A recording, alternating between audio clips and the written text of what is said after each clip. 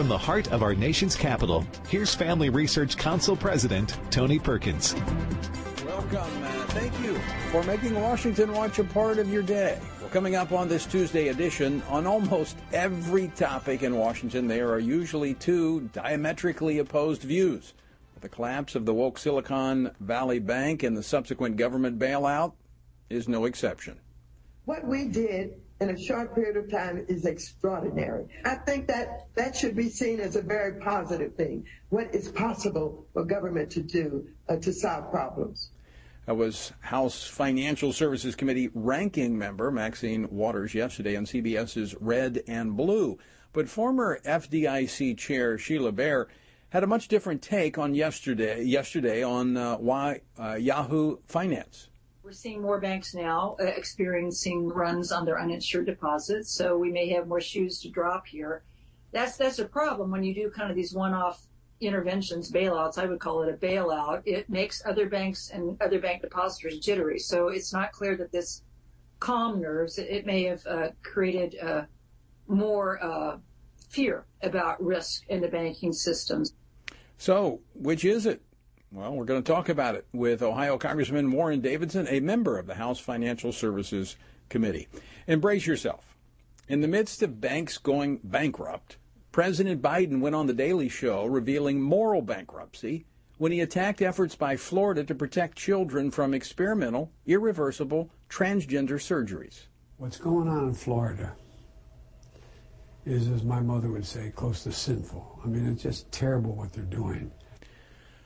Yeah, we're going to talk later about what is not close to sinful, but is absolutely sinful. Dr. Jennifer Bauwens will join me for that conversation later. Arizona Governor Katie Hobbs slammed an effort by new Superintendent for Public Instruction Tom Horne to empower parents with a hotline to report inappropriate classroom curriculum. This is a tool that doesn't need to exist, and it's just going to create further division. Quite frankly, I think the superintendent is out of touch of what is really going on in our classrooms. Well, we're going to talk later with Arizona's new superintendent. Tom Horne joins us on Washington Watch. In the wake of the national elections in Nigeria last month, the violence against Christians continues to grow. Despite the ongoing and systematic violence toward Christians and others in Nigeria, the Biden administration has refused for 2 years in a row to identify Nigeria as a country of particular concern, or CPC. We're going to talk to former Congressman Frank Wolf, now a commissioner on the U.S. Commission on International Religious Freedom. A little later here on Washington Watch. Be sure and visit the website, TonyPerkins.com. Contact information for all of our guests and other helpful resources. Our word for today comes from Jeremiah 45.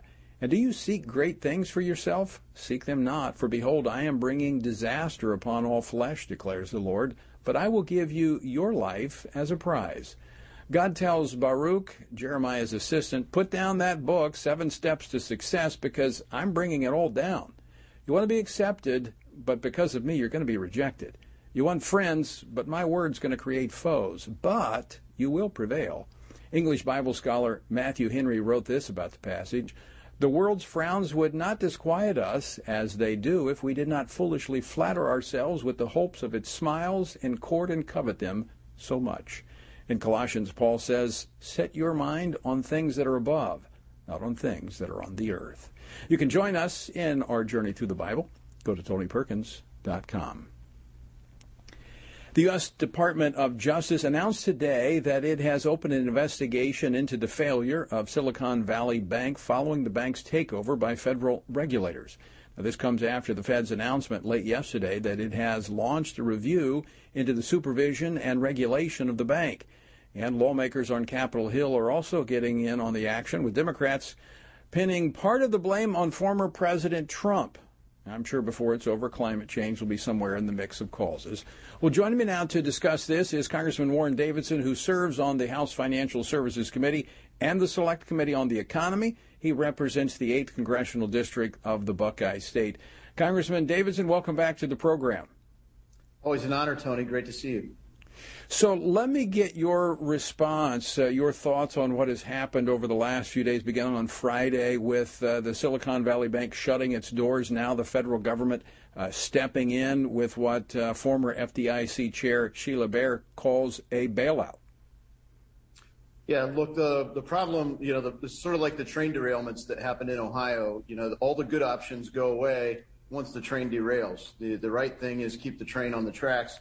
With banks, there's not really supposed to be drama around banks. And that's why we have so many regulations around banks. And where were the regulators? Who was overseeing this? And as you start peeling into the onion, they made some particularly bad decisions at Silicon Valley Bank. That's a management failure. It is a regulatory failure. But the other thing is, what caused the run? No one's really looked into it's because of Twitter. Well, what were they saying on Twitter, and why were they saying it? There's two factors there. One is, fear-driven, by misinformation. And then the other thing was truth based on interest rate risk management. And that was a particular failure at this bank. They had bought long-term bonds when interest rates were really low. And when there was a demand for cash, that's the part of why were people demanding cash all of a sudden. Then they had to sell these bonds at a discount. And then once that became public, that they were taking a big loss on selling these bonds, then it pushed even more people to ask for their cash out of the bank. $42 billion withdrawn in 36 hours, pretty overwhelming for a bank with only $200 billion in assets. When you look at government action, and as I mentioned, some are saying that this unprecedented action by the FDIC could be problematic itself. If you go back to what you were talking about with interest rates, inflation, it was government spending the infusion of trillions of dollars into the economy that caused inflation to go up, causing the Fed to raise interest rates, and now the bank having to sell short and at a discount. All of these things have consequences. Are we really thinking through the consequences of the actions that have been taken over the last 72 hours? Yeah, I mean, the reaction all goes back to part of the recognition of a failure back in 08, 09, when you created, some banks that are too big to fail, they're going to bail them out. Where would people go? Well, they would pull money out of smaller community banks and flee to these banks that are too big to fail. Some of my colleagues think that the solution is to make every bank too big to fail. And some of us are going, well, how do we go back to the status quo of no bank is too big to fail? You have to take risks. But fundamentally, depositors, that's why we regulate these banks. Depositors shouldn't have to fear that they're going to lose money because we get the regulation right, because the law is good and the regulators are there on the watch. They shouldn't fear for their deposit. At least the right thing did happen, whether you look at the FDIC or the Federal Reserve's actions. I can't say they're good options. They may well be the least bad options because the shareholders did get wiped out. The people that lent money to Silicon Valley Bank got wiped out. So the people who really funded this bank were wiped out. Now, there were some big depositors there, but the people that were standing in line wanting to get their cash out of the bank, wrapping around the block, those weren't like big tech billionaires. Those are, regular working people that just kind of, hey, what's going to happen to my money? And they were really worried. So I think that you can make the case that the lowest cost to taxpayers was to create stability, make sure there's no fear. And what does the Federal Reserve do? The Federal Reserve lends money to banks. And fundamentally, they're lending money to banks. Now, they're taking a risk that they're not going to get paid back because they're paying face value for the treasuries that they sell. But again, their risk at the Fed isn't like 80%. Their risk is, their collateral is the treasury. So whatever that haircut is, 5, 10, 20% at most, that's the risk to the Federal Reserve. So the least bad option may be what they did. Initially, it looks like a lot of the contagion has been contained, and the emphasis is on a handful of banks, which is where you would want it, like banks that particularly did a particularly bad job of navigating this interest rate risk. Do the ESG woke policies play into this when you look at the policies of this bank? In fact, Silicon Valley Bank did not have a risk, as I understand reading through, did not have a risk officer, but did have a diversity officer. Yeah, they went without a risk officer. Frankly, for most of their hires, all of them were diversity hires. It seems like they couldn't get enough wokeness into the bios from some of the things I read. But they went without a risk officer from April till January. And I think the ESG kind of agenda, where did that play? We're particularly concerned that it was with the regulators. I mean, they've been worried more about climate risk and sea levels than about interest rate risk. The immediate problem in the macroeconomic environment we're in today, whatever you believe about climate change, the immediate problem is interest rate risk. And Silicon Valley Bank did not navigate that risk at all. I mean, every household I know did something to manage interest rate risk, whether it was a car loan, a mortgage, credit card bills. They navigated interest rate risk better than this bank. Where were the regulators? So were they distracted because of the ESG policies that they were pursuing? Well, that's one of the plausible explanations. So we're drafting memos now, subpoenaing and requesting records, and then also records. Were the regulators pressuring them to debank some people? Because if you've heard of Operation Choke Point, there's a big feeling that there's an Operation Choke Point 2.0 going around, a next round of that. They did it under the Obama administration. Even Barney Frank said that his bank, Signature Bank, Barney Frank supported S-2155, by the way, the bill that they're all saying it's Trump's deregulation. That was a bipartisan bill. Barney Frank, the Frank part of Dodd-Frank, Democrat member of Congress when he was in Congress, supported that bill. And he was also on the board at Signature Bank. He's saying that is not the thing. Two things did happen. We did deregulate some banks, and some banks failed, but they didn't fail because of this deregulation. He's certainly not going to defend Donald Trump, but he is telling the truth on that. So, Congressman, the FBI announcing they're going to be investigating, DOJ getting into this, is that going to interfere with Congress investigating and looking into what took place as it pertains to regulations? Well, once we request the documents, they're obligated to hand them over to us. I mean, frankly, we might as well go ahead and subpoena the FBI and get all their stuff. And generally, they want to say, no, it's an ongoing investigation. We can't comment on that. That's a fake line. Any of that can be shared with Congress. And, fundamentally, we need to actually stop allowing that excuse for inaction by the deep state, frankly, the lifetime bureaucrats that think they run this city and this country rather than the people that get elected to represent it. These guys haven't been elected to anything. And even when we get elected members in office and we try to shape the organizations, they just say, hey, we'll ride it out. And they kind of do their own agenda. And that's not just the FBI. That's across the bureaucracy. I think that's really one of the big problems.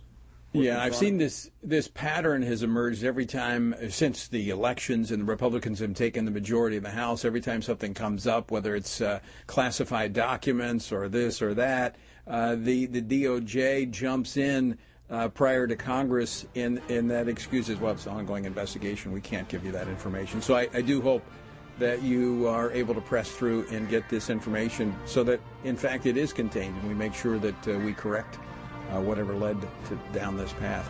Congressman Warren Davidson, always great to see you. Thanks so much for joining us. God bless you, and shame on Joe Biden. Woe to those who call evil good and good evil. I'm glad you're highlighting his views on transgenderism. We're going to be talking about it a lot later, so in fact, we'll catch up with you on that as well. Congressman, good to see you. All right, coming up, 90% of the 5,621 Christians worldwide who were killed for their faith last year, you know what country they were killed in? Nigeria. And the killing of a pastor's son on Friday is among the latest in 2023. What's it going to take to turn that country around? We're going to talk with former Congressman Frank Wolf after this.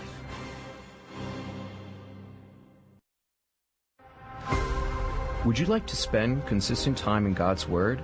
Then join Family Research Council on an exciting journey through the Bible. FRC's 2-year Bible reading plan helps you to approach daily Bible reading intentionally. You will dive deeper into the nature of God and how His Word speaks into cultural issues of today. All wisdom comes from God, and He has given us the Bible as a way to understand the world. His Word is necessary in our lives, so much so that Christ said, we are to live on every word that comes from the mouth of God. He calls it our daily bread because we need it daily to sustain us and nourish us spiritually, just like food does physically. Start this adventure today with Family Research Council. When you sign up, we'll text you with daily passages and questions that help prepare you for conversations with your friends and family. To begin this journey, visit frc.org/Bible.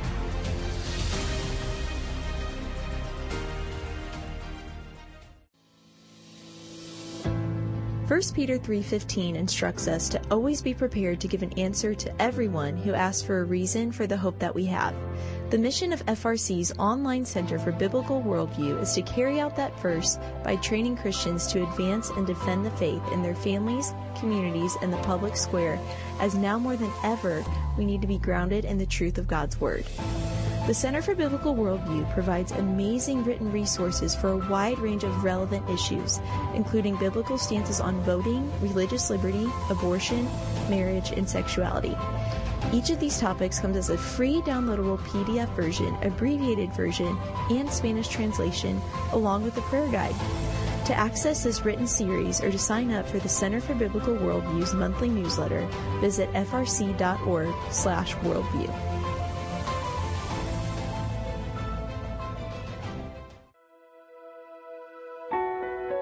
Did you know that from as early as 12 weeks, and certainly by 20 weeks, an unborn child can feel pain?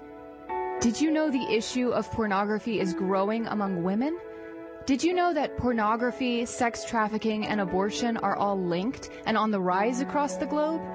Issues such as pornography, human trafficking, drug legalization, and abortion are all violations of human dignity and have resulted in the devaluation of human life in our culture. Family Research Council stands firm on the principle that every life has value, ought to be respected, and has been designed for a unique purpose. Educate yourself on the harms of pornography, human trafficking, and abortion so that you can offer hope and help. Learn more at frc.org/life.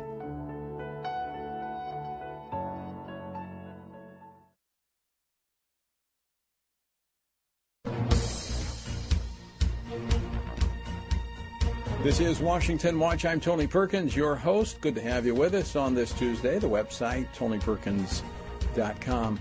Observers of the situation in Nigeria have noted how northern Nigeria has become a frontier for Islamic extremist groups, warlords, and violence under the watch of the country's outgoing president, Muhammadu Buhari. In 2020, 5,621 Christians worldwide were killed for their faith. Now, 90% of these killings occurred in Nigeria. According to a January 17th report by Open Doors USA. Now, just this past Friday in Nigeria's Kaduna state, armed bandits killed a pastor's son and kidnapped 4 members of his family, including his wife. So what will it take for the situation in Nigeria to change and to get this administration to take this religious hostility and these attacks on Christians and other religious minorities serious? Joining me now to discuss this is former Congressman Frank Wolf, the author of the 1998 United States International Religious Freedom Act, and he is now a commissioner on the U.S. Commission on International Religious Freedom. Frank, welcome back to the program. Thanks, Tony. Good to be with you. Thank you. Now, you, among with others for years, have been warning about the deteriorating religious freedom conditions in Nigeria amid the rise of terror groups like Boko Haram and the Islamic State in the Northeast. The previous administration, the Trump administration, for the first time after nearly 20 years of the U.S. Commission on International Religious Freedom advocating for that state to be, or that country to be identified as a country of particular concern, it happened, only to see the Biden administration undo it. What did they not see about what's happening in Nigeria? Well, the policy of the Biden administration has been a fundamental failure. USCIRF has strongly come out in favor of the country of particular concern, the CPC designation, but also to have a special envoy to go there and be active to really straighten things out, be almost the way that Senator Danforth did, if you recall, when President Bush appointed him with regard to Sudan. I think what it's going to take is for the Congress to really get involved. I think Chris Smith's resolution, I would urge your listeners to call their congressman, area code 202-CA4-3121, and say, please support Congressman Chris Smith, Congressman French Hill, Congressman Henry Cuellar. You know them all, Republican and Democrat. Resolution that brings this before Congress to tell the administration to do this. But it's been going on for a long while. The Catholic Church, the Protestant Church, just being, almost every other day there's somebody killed. If this were happening in Sweden or Norway, the world would be up in arms. This happened in Nigeria, and they're not doing anything about it. And keep in mind, in the year 2050, Nigeria will have more people in Nigeria than we have here in the United States. It's the largest country now in Africa. Yeah, 220 million people. The destabilizing of Nigeria could have geopolitical implications for all of the African continent, even over into Europe. It will. So goes Nigeria. So goes certainly Western Africa, but I think, quite frankly, all of Africa. President Obama missed this. You recall that when Boko Haram kidnapped the young girls, the schoolgirls. You remember the Obamas did hashtag Bring Back Our Girls. World leaders did hashtag Bring Back Our Girls. Obama has said nothing. All those world leaders that had hashtag Bring Back Our Girls did nothing. 50% of the girls have not come back. When I was in Nigeria, I spoke with some of the parents. They couldn't understand it when they were so pleased when the Obamas did this, and now nothing has happened. And now, as you know, you adopted Leah Sharibu, the young Christian girl who wouldn't renounce her faith. She's been gone now for a number of years. I don't understand what it will take. So I think the resolution in the Congress is really the answer. Yeah, an administration that cares about this. I pray for Leah almost every day. And when the Trump administration was in power, the National Security Association, they were actually agency was actually tracking her. There was hopes at one point that she might be released. Now there's been an election. We have an incoming president. Bola Tinubu is slated to take over for Buhari in late May. Do you see that? What implications is that going to have on religious freedom in Nigeria? I don't know, but the people that I know who were there as election observers have not been very impressed. So I don't want to prejudge. It's not fair. But they have not been very, very impressed. So we'll see. But we give them millions, hundreds of millions of dollars of aid, and we condition none of it. We have a country with $31 trillion in debt. We're giving it to a country that's doing nothing. The people that are violating, they're watching violation. You saw what the Nigerian army did with regard to the abortion issue several months ago. So I guess I want to say I'm hopeful, but I don't know that it's going to do anything. I think unless America speaks out, and Blinken does, and President Biden does, frankly, I don't think anything good will happen. That's why I'm putting hope in Congressman Chris Smith's resolution with French Hill and Henry Cuellar to pass. Will send a message to the administration that they then will have to act.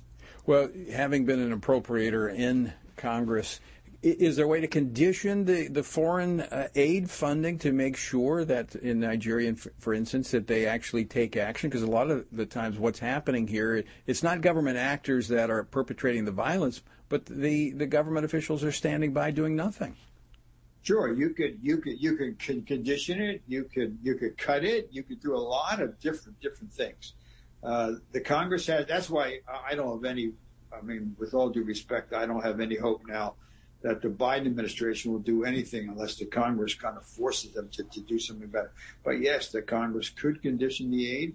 There's a lot of things that could be done. But and also, Tony, where is the U.S. Institute for Peace? The U.S. Institute for Peace has that big building down on the mall, and I haven't heard them speak out. But let's hope Congress passes that and forces the administration to do something about it. We will work to that end. Congressman Frank Wolf, always great to see you. Thanks so much for joining us today. Appreciate all that you've done for those persecuted around the globe. Thank you, Tim. See you. All right, coming up, Arizona's Department of Education has launched a hotline for concerned citizens to report public school lessons that are inappropriate. And, as you can imagine, some on the left Well, they're not too happy. You know, what is it? They just don't want parents to know what's going on in the classrooms. Well, fortunately, when it comes to education in Arizona, there's a new sheriff in town. He joins us next. Don't go away.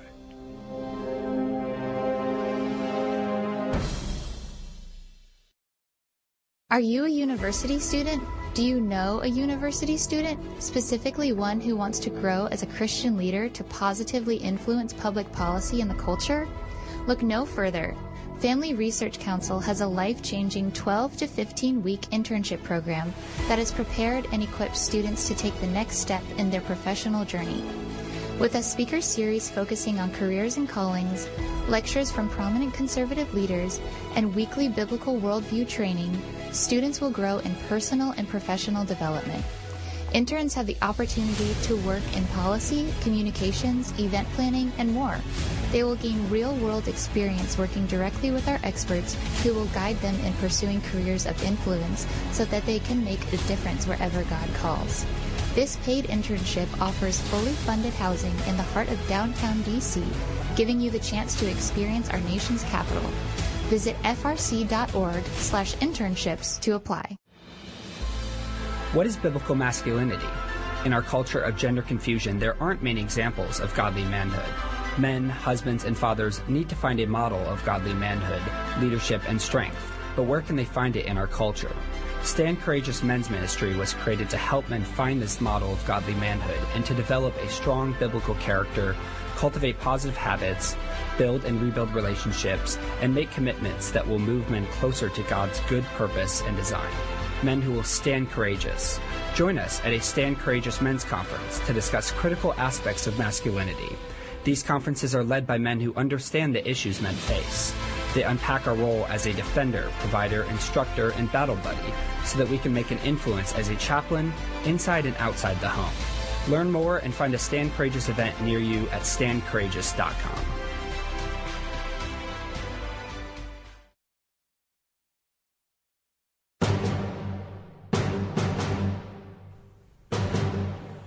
Arizona's Department of Education has launched an empowerment hotline for concerned citizens, for parents to report public school lessons that are inappropriate and detract from teaching academic standards. You know, sounds like something all parents would be for, but Arizona's Democratic Governor, Katie Hobbs, says the effort is an attempt to fearmonger and will drive a wedge between teachers and students as well as families. This is a tool that doesn't need to exist, and it's just going to create further division. Quite frankly, I think the superintendent is out of touch of what is really going on in our classrooms. I wonder who's out of touch. Does Governor Hobbs believe that there's nothing inappropriate being taught in public school classrooms, or does she believe that parents should not have a way to do something about these things when they do come up? Well, joining me now to discuss this is Tom Horne, Arizona's new superintendent for public instruction, who has launched the hotline. Superintendent, welcome to Washington Watch. Thank you for having me. It's great to be with you. So the governor says the hotline is not needed, but I think you have a different view. Tell us about it. I do. The hotline is for people to report teaching that focus on race or ethnicity rather than individuals and merit. It's a little description of critical race theory, but people always, when you say critical race theory, want you to define it. So I defined it in that hotline, promoting gender ideology, social emotional learning that detracts from academics, and inappropriate sexual content. Inappropriate sexual content. So that is what we want people to tell us about. It is needed. During COVID, parents were able to see what their kids were learning because it was online and they could see it on their laptops, and they were outraged by what they saw, and they went in large numbers to school board meetings, and these were not people who want to protest. They felt compelled to because they were outraged by what they saw, and I agree with them. I urged them to be civil when they went to the school board meetings, but I agree with their outrage. Right. Now, you were just elected to superintendent of instruction, and you've traveled the state, and this was an issue that you talked about in the campaign. It was something that the people and the voters wanted, is it not? Absolutely, yes. Now, I was just elected, but I served as state superintendent of schools from 2003, I was elected in 2002 till 2011. Then I was Attorney General, and now I'm Superintendent of Schools again. When I announced I would run for Superintendent of Schools, my friends said, "Tom, you're going backwards. You were the Attorney General." And my response to that was, the big problems are in the schools, and that's really what I want to work on. Well, we've seen that all across the country, and we've seen parents, as you talked about, the silver lining, I think, to COVID was that parents actually saw what was happening in the classrooms. And this is relative. I mean, I would say this really began to move forward during the Obama administration, where we saw a lot of these things really percolate downward from Washington, as well as coming up from college campuses. I mean, look, parents are paying for education. They're the ones, that's their tax dollars. Should they not have a voice in what's happening in the classroom? Yeah, they should. There was a candidate for governor in Virginia who said parents should not have input into their kids' education. So the parents saw to it that he had no input into the kids' education. That is so true. He did. And Governor Youngkin, who is now the governor of Virginia, has made education a central point of his administration, making sure that parents do have a voice in that education. So I know we played the response from the governor. What response have you been getting from parents after announcing this hotline? Well, I've gotten a lot of positive response, and I've also gotten a lot of hate mail. But I'm used to hate mail. I got that all through the campaign, and I just ignore it. So where's the hate coming from? Is it coming from parents?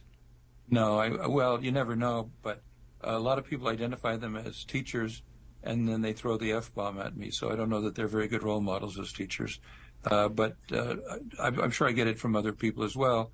It's a polarizing issue, but you know, I had to decide. I was very upset about what was going on in the schools, and I had to decide would I sit at home and have smoke come out my ears, or would I get out there and do something. I decided to get out there and do something, and I'm determined to fight against critical race theory and excessive social emotional learning and sexual content and the things that don't belong in our schools and that are having a very negative, poisonous effect, in my opinion. So have you had conversations with any of your counterparts in other states that are contemplating an empowerment line like this as well? A lot, yeah. A lot of people have contacted us from other states because we're the first in the country. Well, not on the Empower line, actually on empowerment scholarship accounts, parental choice, we're the first in the country. Right. On the empowerment line, not that much from other states. Some, I'm told there's somebody in North Carolina who's a big fan of what I'm doing and says they need someone like me in North Carolina. Well, I hope other states will take your example and follow it, because we need a way for parents to have input into the process.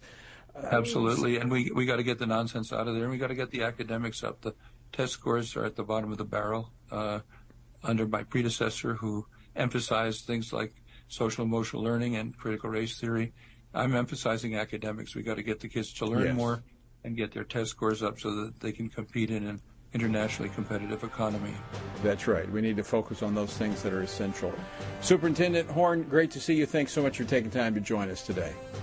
Thank you. It's a pleasure to be on with you. All right. You know what? I think schools would be doing so much better if they focused on the ABCs and not the LGBTs. You know, focus on those things which are essential. That's what's test scores continue to plummet as they focus on all these things that are non-essential. It's more indoctrination, leading our children astray. Speaking of that, President Biden doesn't seem to think that murdering unborn babies is sin, homosexuality is not sin either. So what does he think is sinful? Well, we're going to talk about it after the break. Dr. Jennifer Bauwens joins me here on Washington Watch, so stay tuned. More Washington Watch straight ahead.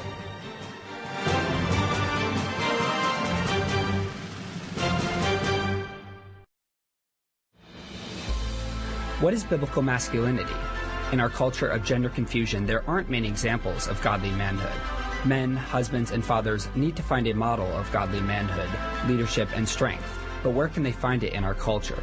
Stand Courageous Men's Ministry was created to help men find this model of godly manhood and to develop a strong biblical character, cultivate positive habits, build and rebuild relationships, and make commitments that will move men closer to God's good purpose and design.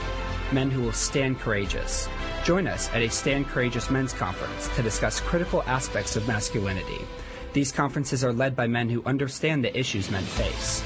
They unpack our role as a defender, provider, instructor, and battle buddy so that we can make an influence as a chaplain inside and outside the home.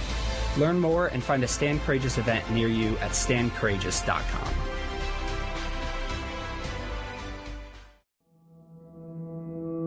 With the increase in tech censorship of conservatives and Christians, Family Research Council created a tech subscription platform to be sure we don't go completely dark due to censorship.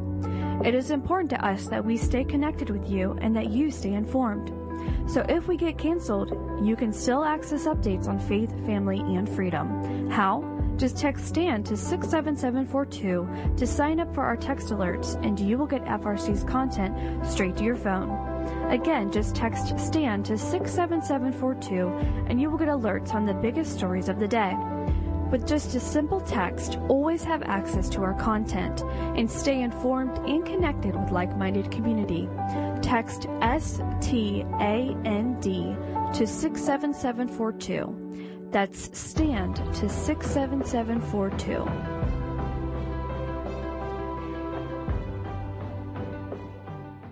Are you a university student? Do you know a university student, specifically one who wants to grow as a Christian leader to positively influence public policy and the culture? Look no further. Family Research Council has a life-changing 12 to 15-week internship program that has prepared and equipped students to take the next step in their professional journey. With a speaker series focusing on careers and callings, lectures from prominent conservative leaders, and weekly biblical worldview training, students will grow in personal and professional development. Interns have the opportunity to work in policy, communications, event planning, and more. They will gain real-world experience working directly with our experts who will guide them in pursuing careers of influence so that they can make a difference wherever God calls. This paid internship offers fully funded housing in the heart of downtown D.C., giving you the chance to experience our nation's capital. Visit frc.org/internships to apply.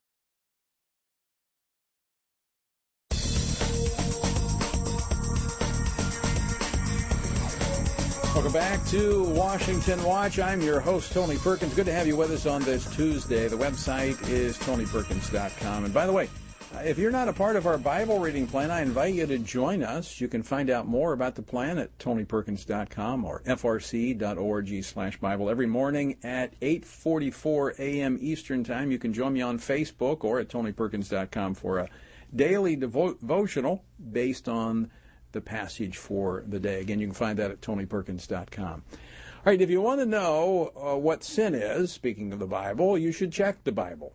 Or with a Bible-preaching pastor. Just don't check with President Biden. On last night's episode of Comedy Central's The Daily Show, the president was asked about the soon-to-be enacted bill in Florida that would protect children under the age of 18 from harmful transgender, irreversible medical procedures. What's going on in Florida is, as my mother would say, close to sinful. I mean, it's just terrible what they're doing. It's not like, a kid wakes up one morning and says, I decided I want to become a man, or I want to become a woman, or I want to change. I mean, what are they thinking about here? They're human beings. They love, they have feelings, they have inclinations that are, it just to me is, I don't know, it's cruel.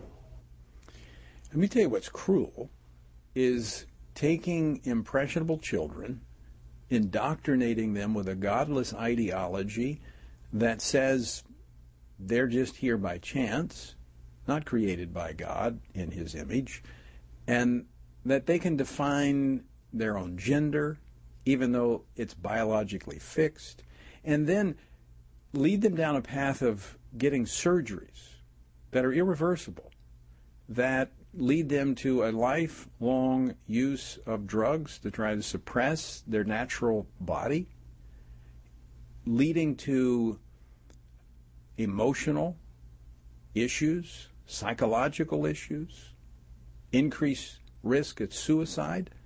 That's sinful. To lie to children and play a game with the minds of children, that is sinful.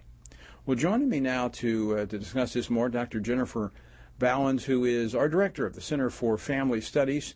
Jennifer has extensive clinical and research experience working with survivors of trauma and abuse, and has also taught on psychological trauma and research methods in several graduate programs in the United States. Jennifer, welcome back to Washington Watch. It's good to be with you, Tony. All right, first, your reaction to President Joe Biden calling this common sense bill in Florida close to sinful. It's a really interesting use of language, isn't it? My psychoanalytic colleagues would have had a field day with this language because it speaks to what's perhaps going on inside of President Joe Biden. Does he really, somewhere inside of him, does he believe that this is sinful and cruel, and he can't stand that, and he's projecting it onto the population that's actually trying to protect children? It's interesting from the psychological standpoint, but also I would say just in the use of sin, that language of sin. What is sin? Sin is simply missing the mark, and we need a savior to help us make the mark and to hit the mark, because we can't achieve that aside from a savior. So here you have someone who's saying protecting children through these bills like Florida is actually missing the mark, but he's the one who's missing the mark here. And everything that we're trying to do is for the benefit of kids. And so I'm fascinated by the use of religious language in this, because it speaks to how much this battle, how much they're losing this battle, that we have to draw in religious connotations to make it sound better or sound more compassionate than it actually is. It actually is cruel. But Jennifer, doesn't it also speak to the spiritual nature of this battle as well? That we see this language, it comes up because this is, we're spiritual beings, and this has spiritual implications. Yeah, this absolutely has spiritual implications. When you think about, if we just step back for a moment and we think about what are we trying to achieve here? We're told that all of these gender transition procedures are to help a mental health issue. They are to help people who are self-harming, who have all kinds of psychiatric issues, and that if we just give them hormones or surgical procedures to align with that psychological identity, then everything's going to be better. But I've never, in my whole time of practice or research, have I ever seen the level of political power, political effort, and finance to go into something as a treatment. We can look at the DSM, look at any issue.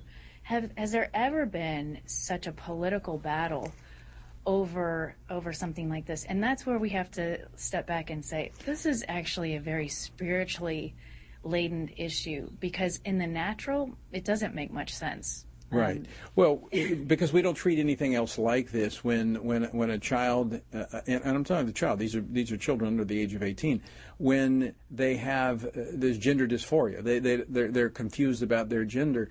We now have only one choice for them, and that is because in many places it's now either against guidelines or against the law to provide counseling to that child to help them work through that. So the only other option is just leave them, you let them flounder, or you lead them down this path of gender treatment, where you either do the hormone treatments or you do the surgeries. Yeah, and it's such a disservice to these folks who incidentally are dealing with spiritual issues and psychological issues. We have to think about the way that these kids get pulled into gender ideology is very different than it was, say 10 years ago. This is a whole new population, and we have a lot of unanswered questions.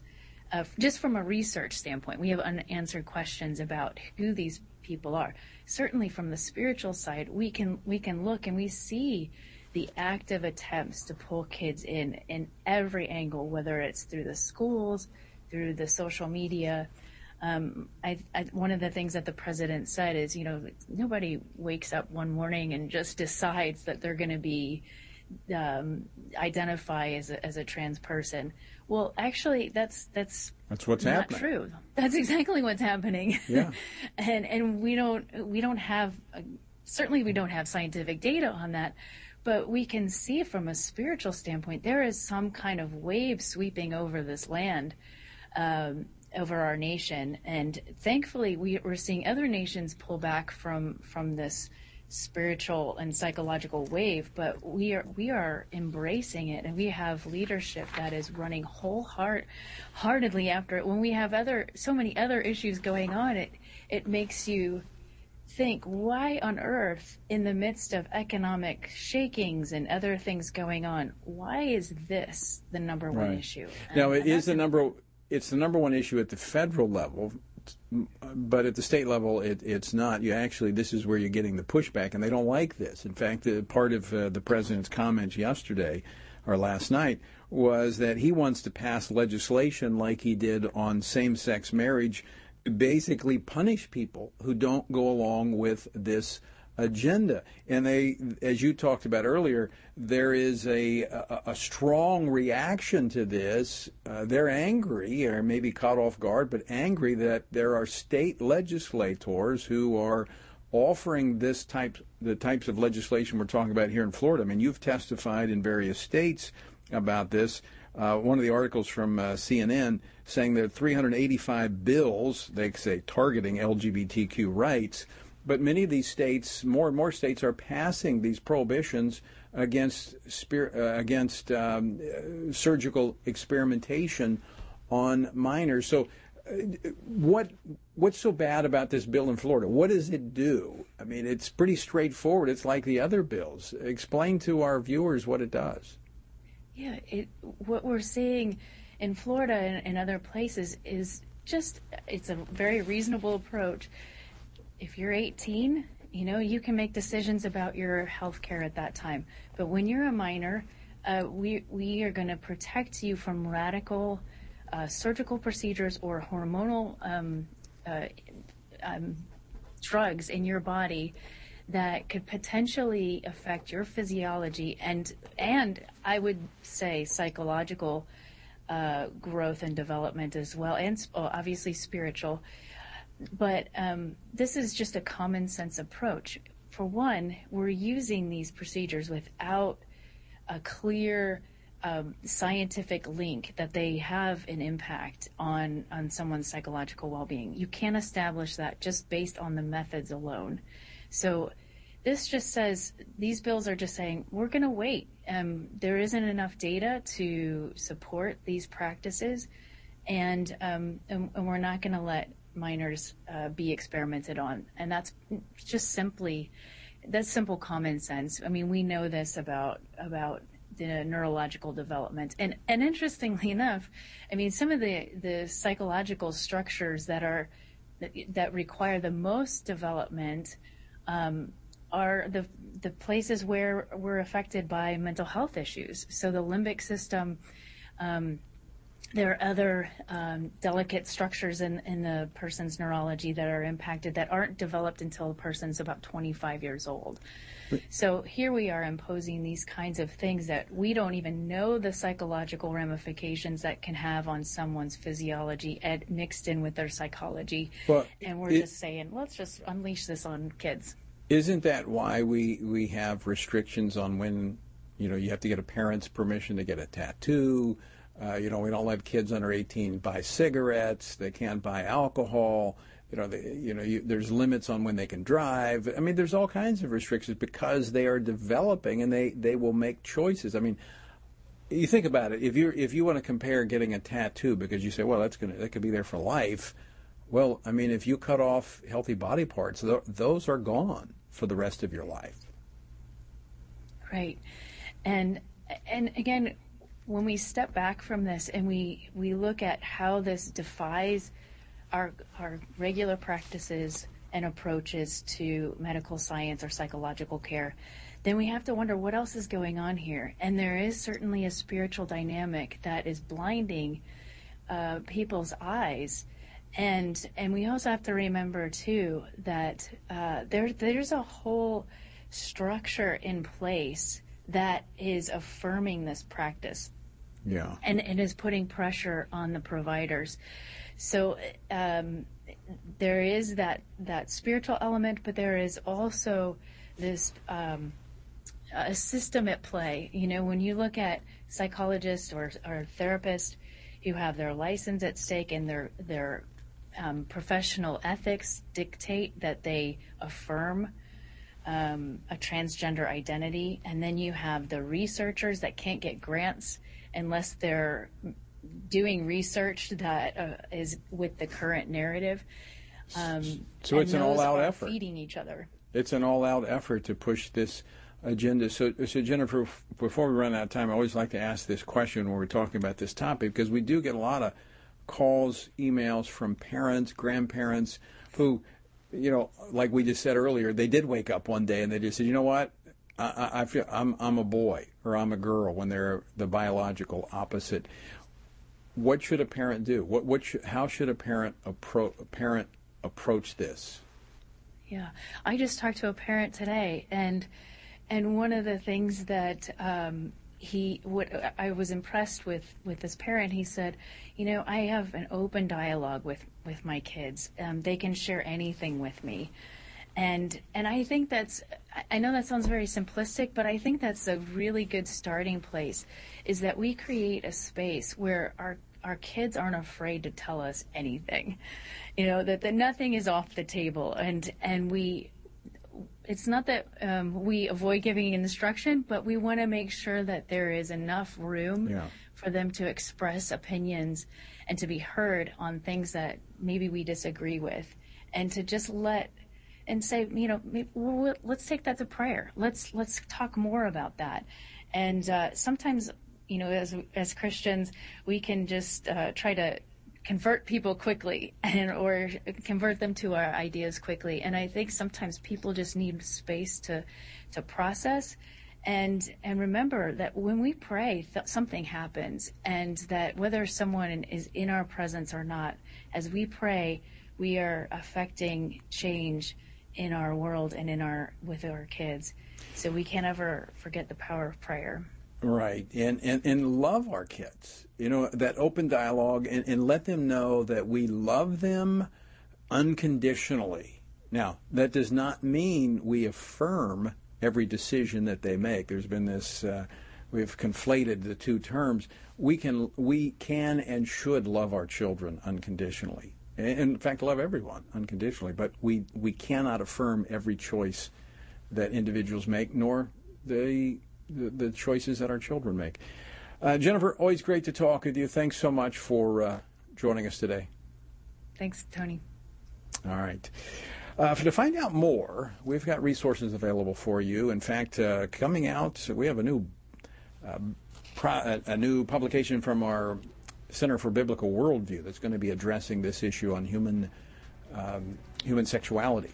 And it's looking at it from a biblical perspective. And so we're going to be talking with David Clausen about that a little bit later in this week. But we're trying to get as many resources into the hands of parents and pastors, Sunday school teachers, to be able to help their kids know the way forward. All right, folks, thank you for joining us. Until next time, I leave you with the encouraging words of the Apostle Paul. You've done everything you can do. Just keep standing. Washington Watch with Tony Perkins is brought to you by Family Research Council and is entirely listener-supported. Portions of the show discussing candidates are brought to you by Family Research Council Action.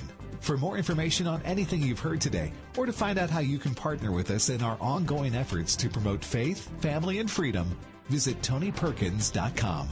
Also, to leave a comment about Washington Watch, call our watch line at 1-866-372-7234. That's 1-866-372-7234.